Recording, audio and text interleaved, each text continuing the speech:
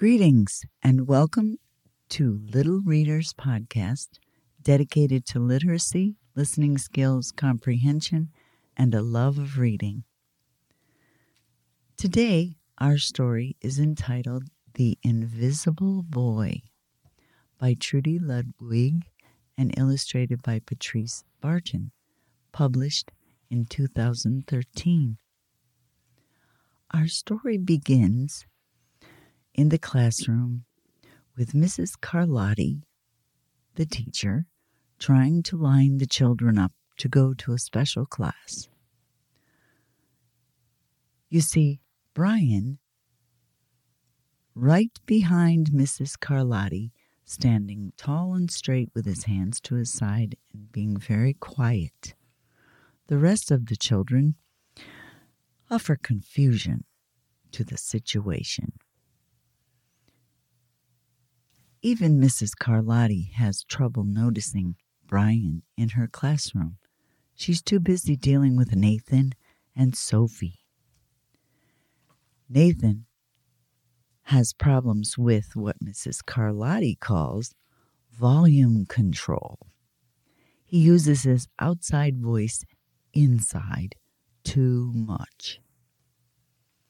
Sophie whines and complains when she doesn't get her way. Nathan and Sophie take up a lot of time and a lot of space, and Brian does not. When the bell rings for recess, Micah and JT take turns choosing kids for their kickball teams. The best players get picked first. Then the best friends of the best players. Then, after that, the friends of the best friends. Only Brian is left, still waiting and hoping. JT glances in Brian's direction, and just as quickly he looks away. "We've got enough players for each team," he tells the others. "Let's play ball." And Brian slips away from the game. Then in the cafeteria, Madison and her friends talk about her birthday party. Everyone's sitting around the lunch table talking about it. JT says, "The rope swing over the pool was awesome." And Fiona adds, "Yeah, so was that water slide. That was the best pool party ever." Madison replies, "I'm so glad you guys had fun." Everybody did, except Brian, because he wasn't invited. At choosing time or free time later in the day, while the other kids played board games and read, Brian sits at his table doing what he loves to do best. He draws fire-breathing dragons, scaling tall buildings, and greedy pirates digging for treasure, and space aliens locked in intergalactic battles. He's an excellent artist, and his favorite thing to draw is his picture of a superhero with a little boy saying, "Hi, friend, have a cookie." He likes superheroes because they have the power to make friends wherever they go. Then, on Monday morning, Mrs. Carlotti introduces Justin, a new student, to the class. Brian smiles shyly at him. Some of the other kids sneak looks at Justin, trying to figure out if he's cool enough to be their friend. They haven't quite made up their minds yet. At lunchtime that day, Madison and JT watch Justin eat with chopsticks. "What's that?" asks Madison as she points at Justin's food. Justin responds, "It's bulgogi." JT says, "Bull what?" Bulgogi, Justin explained. It's Korean barbecued beef. My grandmother made it for me. It's really good. Do you want to try some?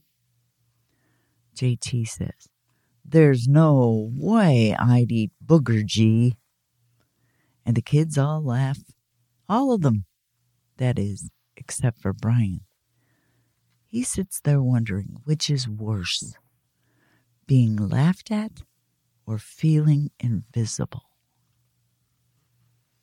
The next day, Justin goes to his cubby to put away his backpack. He notices a piece of paper with his name on it. He looks. It says, Justin, I thought the bulgogi looked good. Brian. And he drew him a nice picture of himself trying the bulgogi, and the caption reads, Yum. At morning recess that day, Brian finds a piece of chalk on the ground and he starts drawing away. He's drawing a dragon.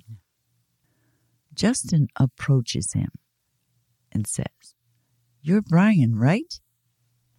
Yeah, Brian says. Thanks for the note. Hey, Justin, Amelia calls out from the tetherball court. You're up next. Justin says, Sorry, I gotta go. By the way, that's a really cool drawing, he adds before taking off. Back in the class, Mrs. Carlotti asked the kids to team up in 2s or 3s for a special project. Kids scurry around the room to pair off. Brian heads toward Justin.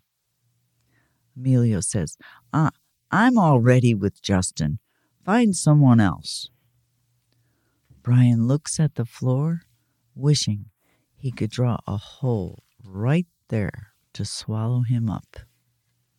That's how bad he felt. Then Justin says, Mrs. Carlotti said we can have up to 3 people in our group. We are only 2. Come on, Emilio. Let him work with us. Emilio replied, Okay, I guess. Mrs. Carlotti gives the class directions for the project, saying, Your assignment is to work together to write a story about what you see in this photograph. Use your imagination and have fun. Emilio says, Whoa, cool. What kind of people do you think live in houses like that? Justin replies, I don't know, but I'll bet Brian could draw them to go with our story. Brian smiles and takes out his lucky pen. On the next page, you see the 3 boys working together, cutting and pasting and writing their story. They entitled it The Crooked Story We Made Up on the Spot. And you see each boy has a hat that they made. One is narrating the story, and the other 2 are holding 4 pictures that they drew. It's lunchtime again after their story group project. Brian's least favorite part of the day. To him, it's another 20 long minutes of kids talking and laughing with everyone else but him. Brian, he hears someone shout. Hey, Brian, over here. Brian turns and sees Justin waving him over. Emilio nods at Brian as he makes room for him at the table. On the next page, you can see the 3 boys sitting together at the lunch table. And Justin is offering Brian a chocolate chip cookie. Maybe, just maybe, Brian is not so invisible after all. The end. Now, children, how many examples in the story can you think of that show Brian's invisibility? Who else was feeling bad? If you said Justin, you're very observant. Did you know that Notice that Brian tried to make Justin feel better by writing him a note and drawing him up a picture. Brian was feeling bad after the kids had laughed at Justin. Now think, how many kids did it take in this story to help Brian feel less invisible? If you thought about Justin, yes, just one person helped him feel less invisible. Do you remember what Justin did to make Brian feel less invisible? If you remember, Justin thanked Brian for his note about the bulgogi. You are right. You have a good memory. Justin also asked Brian to join his group with Emilio for the group project. And Justin also asked Brian to sit with them at lunchtime and offered him a cookie.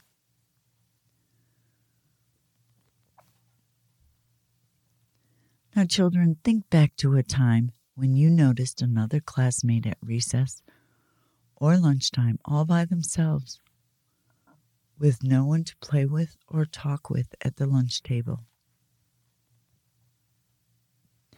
What can you do in that situation?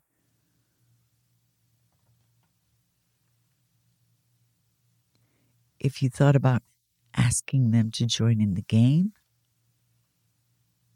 that would be a great start. Or just ask if they'd like some company. Introduce yourself and start a conversation. That's the beginning of a new friendship.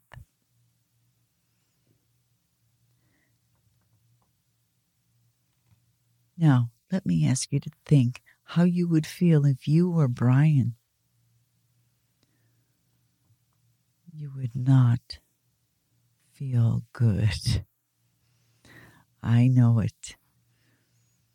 Be on the lookout for somebody like Brian and do your best to be kind to them. Try to make them feel less invisible. The more people you know, the happier you will be. There's an old saying, the more the merrier, and I hope you will find that to be true in your life.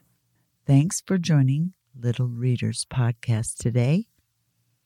Remember, you can pick up The Invisible Boy at your local library and you can see the lovely pictures. You can also see how the illustrator made Brian seem invisible in the story by using just black and white pictures or sketches for him.